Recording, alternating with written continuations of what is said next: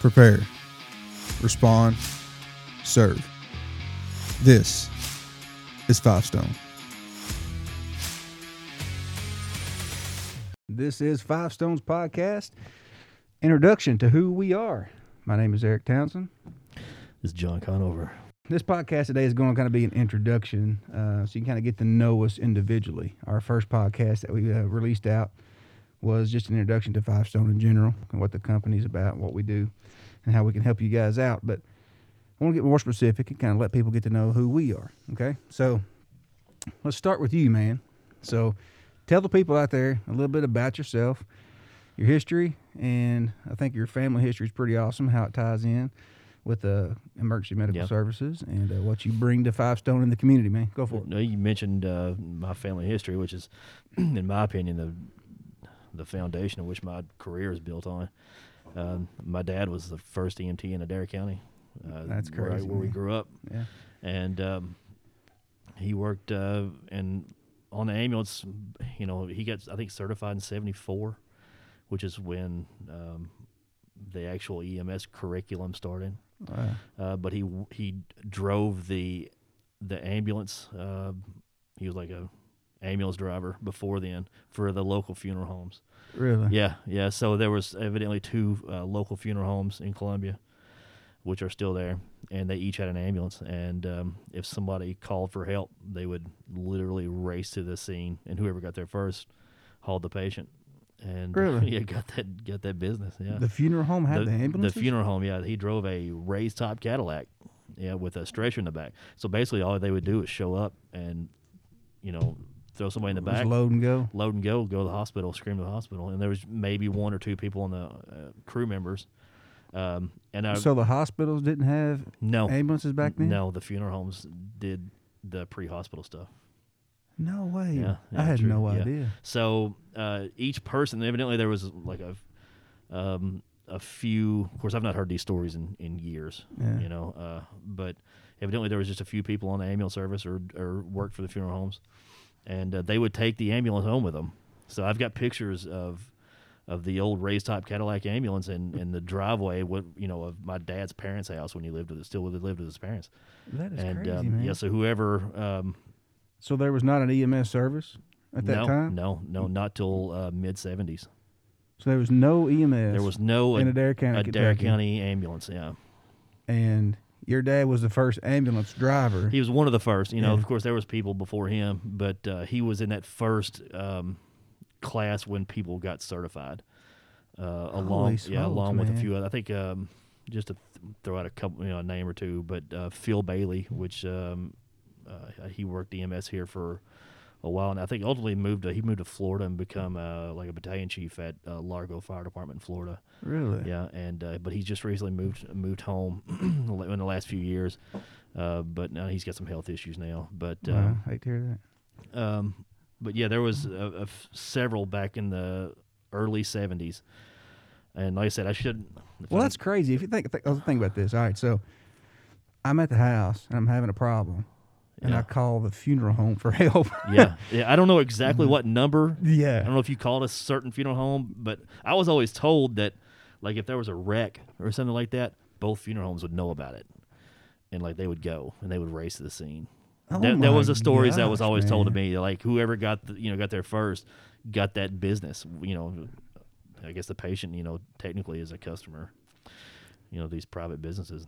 But and imagine that now. Imagine you have a wreck and then the hearses are rushing to your scene. Yeah. They were like that's crazy, man. Hearse type vehicles. Like they were old race type Cadillacs, but they had like a red cross on the door. That was the ambulance. That's wild. But in around 1974, the Department of Transportation, put out EMS curriculum, and that's when municipal ambulance services started.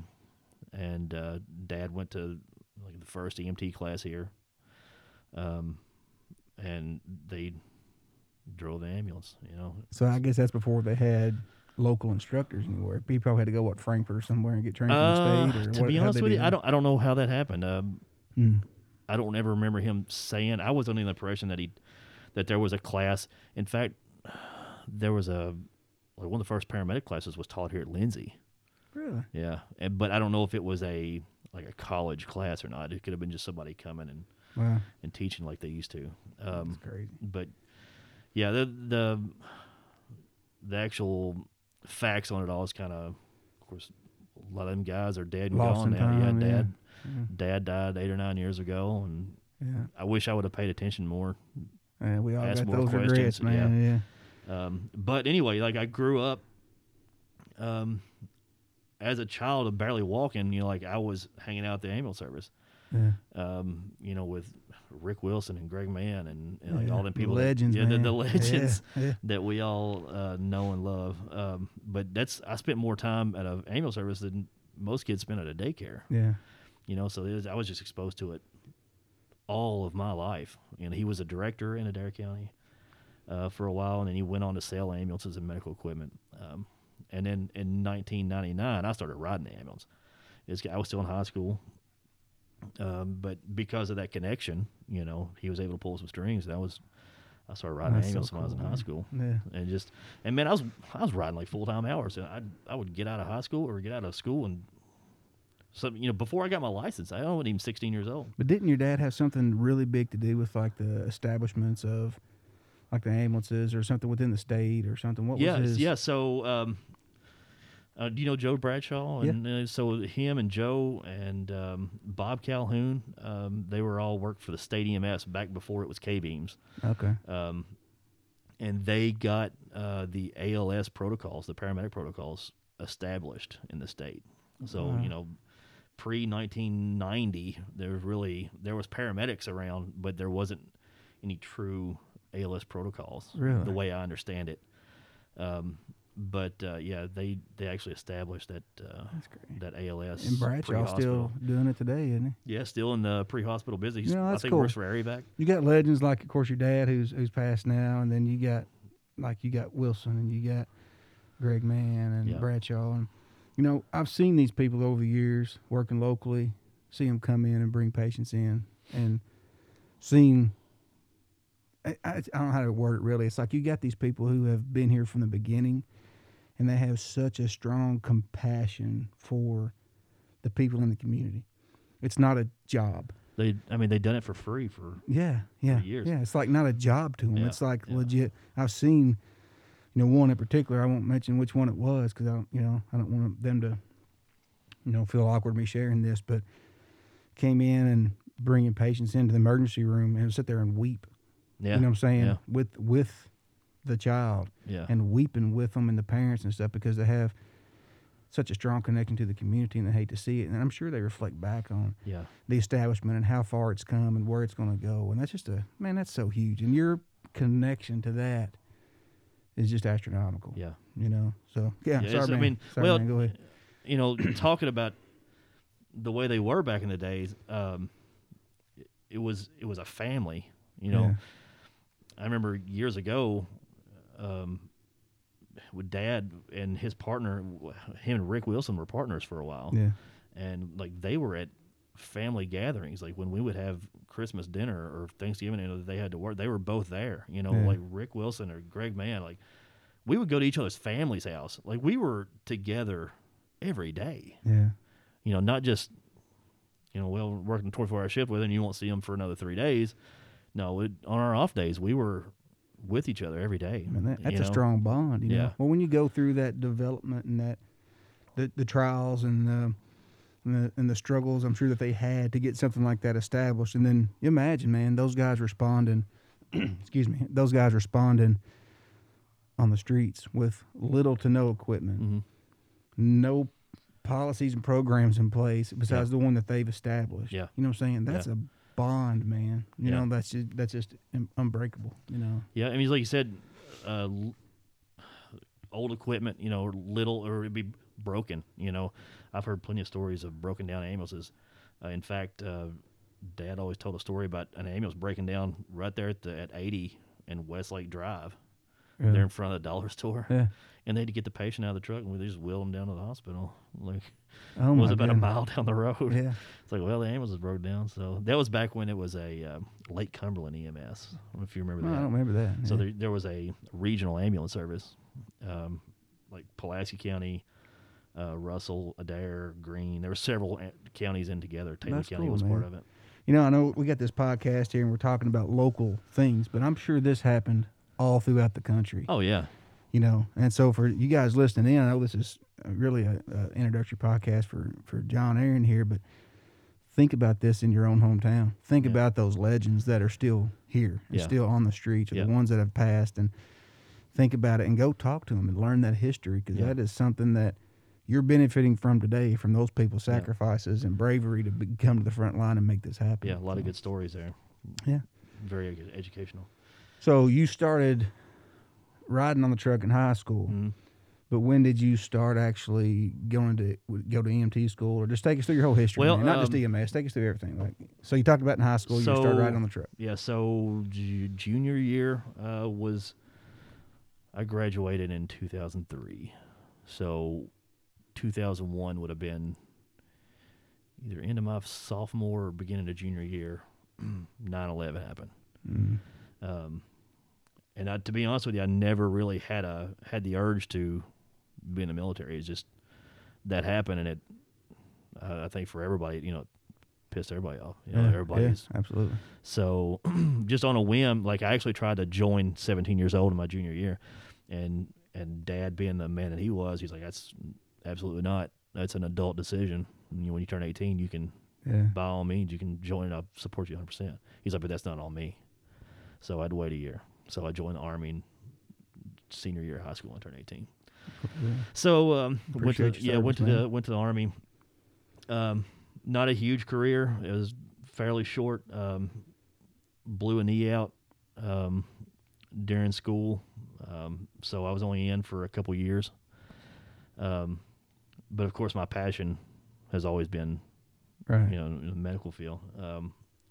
But I got out of the Army and immediately I had to do like reserves for a little while. So while I was in the reserves, I found an EMT class in Lebanon, Marion County, and Paula Cole and George Wimsett and all of them over there. Yeah. Taught my EMT class. So whenever you, and that was 2005. What did you go in the military for? Well, actually, I initially I went to the Air Force, like to the recruiter. I'm like, hey, I want to be a medic in the Air Force, and they just straight up was like, no, we don't need anybody. Good luck, send me kicking rocks. And so I basically just walked next door. I walked out of the Air Force recruiter, and right next door was the Army. So I walked in over there and told him I want to be a medic. He's like, no, I got something cooler for you. And he's like, we can be a scout. So basically ride on a tank, a Bradley tank, and we can cross train. They tell you so many lies. Like none of it happened. Yeah. But I did. I went in. I was easily persuaded into being a cavalry scout. So that's what I went in for. That was your MOS. Cool, man. Yeah, 19 Delta. But like I said, it was basically went to a couple schools, got hurt, and went and had to do the reserve unit over in Somerset. But yeah, it was fun. But to be honest with you, like I said, it was more of a knee-jerk reaction to what happened. Yeah. From the terrorist attacks than anything else. That impacted everybody. In this it country, did. It did. And there's a lot of first responders that gave their life that day for. Right. But and one thing too that we go into talking about is in the podcast coming up is PTSD for first responders. Mm-hmm. And I think it really didn't come to light until 9/11. Mm-hmm. I really think that brought to light the stress and the suffering and the relationship issues and the personal issues that come across with first responders. It was just kind of isolated military. Yeah. Then they seen the effects. So anyway. So after, like I said, in 2004, I started EMT class. Graduated like first of 2005. It was a winter class. Mm-hmm. So January, February is when I graduated. I remember I got certified in March of 2005. So we're wrapping up my 15th year. Well, this coming March will be my 16th year being certified. That's awesome, man. Yeah. So, and with your EMS service, all the years you've worked in numerous areas around the state, but you've done more than just riding a truck. Yeah. What else? What all have you done? So let me touch on that. And I didn't mean that disrespectfully. No, to no, anybody no. who rides in a truck. I don't mean it that way. I just No. meant like your career's taken you just more than just being on the streets. You went and done administrative roles and things like that. What all have you done? So let me go back to the beginning when I got certified. When you first get certified, you kind of wherever you can get a job at, that's where you start. Kind of just take what you can get. Right. And luckily, my dad had connections everywhere. And one of my first jobs was here at Camelsville, and then just like a week or two later, I got hired full time at Hardin County in Elizabethtown. And it's a big EMS service. That's a very busy EMS system. And that's, to be honest with you, that's still where my heart's at. That's where I made really good friends there, family pretty much. And then during that first year or so in EMS, I always wanted to work in a dairy company. That's where I grew up. But when Dad got sick, I just avoided it. Yeah. It's like that was my nightmare scenario, was having to work on my dad. Yeah. But and that's what kept me away. I feel like sometimes I feel like I should have started there and just made my career there. But to be honest with you, I wasn't prepared to face those problems. And again, the PTSD, and you wouldn't have felt that if you hadn't had previous experiences leading you up to that point. Yeah. You know what I'm saying? Because you see suffering and you see those things happen, and you don't want to see your own family have to go through that. Then be the one to do that. Yeah. I definitely didn't want to be put in that situation. I don't think you can shun yourself or look down on yourself because you didn't do that by any means whatsoever. You know what I'm saying? Yeah. Everybody's individual, and you got to do what you do to get yourself established and be in the right position. There's great medics locally still to take care of them too. You know absolutely. So, yeah. And that's because of your dad. Yeah, and I never doubted. Yeah, because he set up this strong community. Yeah. You know what I'm saying? People look around and, it's just a small rural town and this and that. But no, man, like, for our first responder services, we got good people here. Yeah, I've never doubted the care that I live in Columbia still, right in the middle of town. Yeah. And I just don't worry about what kind of care we're going to get, because I know it's going to be. And I've several of them there I went to paramedic school with, and Aaron Stamper taught that class, and so I know another legend. So Five-stone legend now. The senior medics, that's running the streets in Columbia, they're taught by the best. And talking about Stamper, I know this is an interview for you, and I'm not taking away from yours, but this kind of all ties in together, because the establishment of EMS in this state, really, and strongly in this region, was developed in part by your father. Mm-hmm. And then from your father, it goes on that next generation. It comes down to you. And your instructors and the people that you train with are the people that's on Five Stone. Yeah. We've got Stamper. Yeah. We've got Rick Puckett. Yeah. We've got the next generation of legends for who they are. Yeah. I couldn't tell you. I don't know. We'll have to ask Stamper and Puckett when they come on, but the number of students that they have turned out in this, not just students, high quality. I've been through their classes. You're not going to get through if you don't know what you're doing. Yeah, so we got those two on the team, and then me and Preston. Yeah. Preston. We were in that same class. So we've done some drills and some training with Preston. He has just blown my mind at his control and what he can do. He's awesome. He's a good dude. Yeah. So anyway, sorry, I didn't mean to take away from it. No, that's fine. That's what this is for.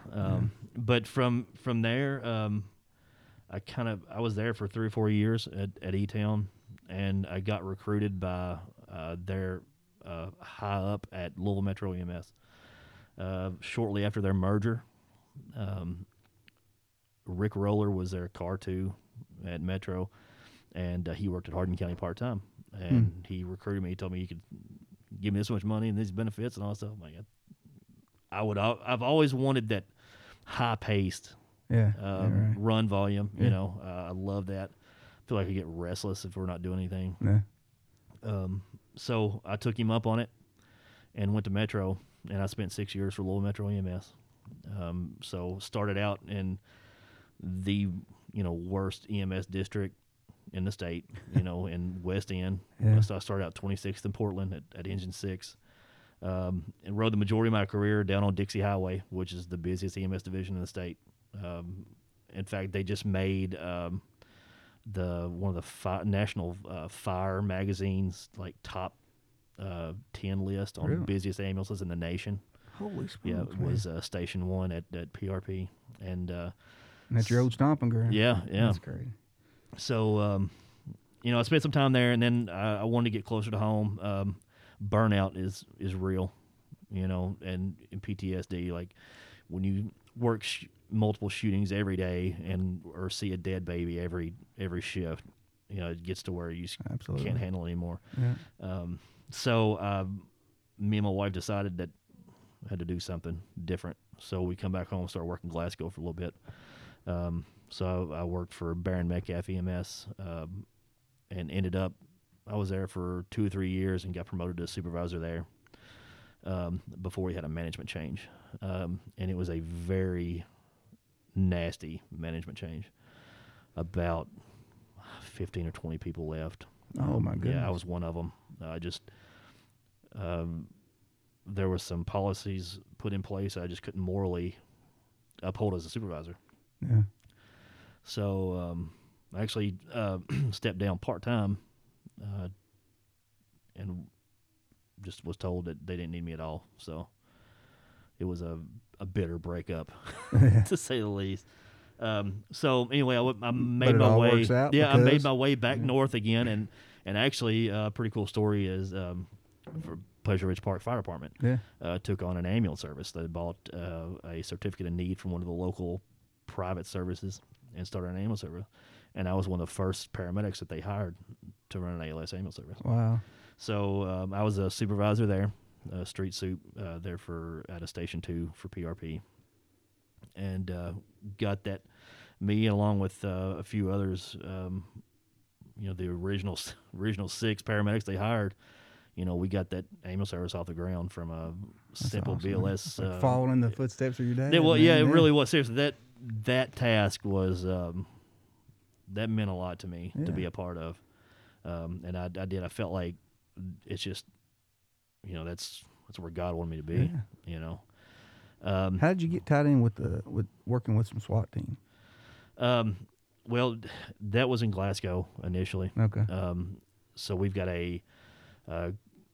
their Barron County SO runs the county SWAT team. Okay. So initially there, we started training with them, getting a team together. Really started from the ground up, along with Glasgow City Police. But that management change that I talked about, shut it down. Really? Immediately, one of his first things he did was we had this SWAT team going, and we had a new education program going, and he shut them both down, like no more. And that was hard to take, something that I'd put a lot of time into, a lot of off time, personal time into, and something that several of us was passionate about to just be shut down, and for no reason. There was no reason given. So it's hard to take. But now, I worked PRP for a year to help him get that off the ground. And then Joe Middleton took back over Glasgow. So yet another management change for the good. So it was him and old buddy of mine, Garland Gillum. I don't know if you know him or not. He flew for AVAC for a little while. Yeah. And Eric Bauer, it's another legend in the podcast world. Like he was one of the very first medical podcasts in the world. That's awesome. But they called me and asked if I wanted to come back. And under that leadership, I couldn't say no to that. Yeah, absolutely.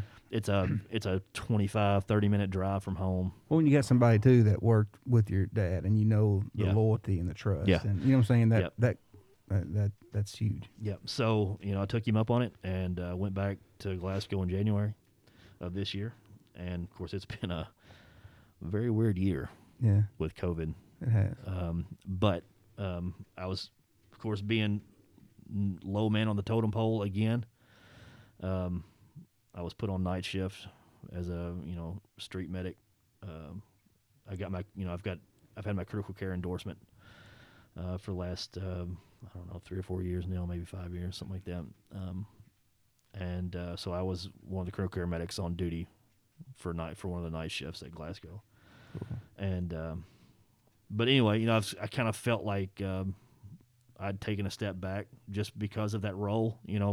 I'd been supervisor for several years before I come back to Glasgow, and I felt like I took a step back. Now I was riding a truck on night shift, and again, not knocking that. It's just it felt like the progress I'd made in my career. I felt like maybe I'd made the wrong decision, but I don't think so though. That shows, in a way, though. I think, in my personal opinion, I'm not there in your shoes, but it shows other people there too that because where you're getting ready, I guess, take the storage where you're at now. That you weren't too good to do that.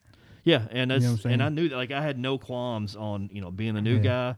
I got to do new guy stuff. And had no problems doing that. Number one, because of who it was for. That management team was top notch, and I believed in them. They were Joe inherited a dumpster fire pretty much, and he sat me down in his office before I started work, and we had a long talk about his vision and where he wanted to take the service, and I believed in him. Yeah. So luckily, I try to be extremely loyal to people like that. Right. I'm never. It kind of sounds bad, but I'm not loyal to a service per se, but to an individual that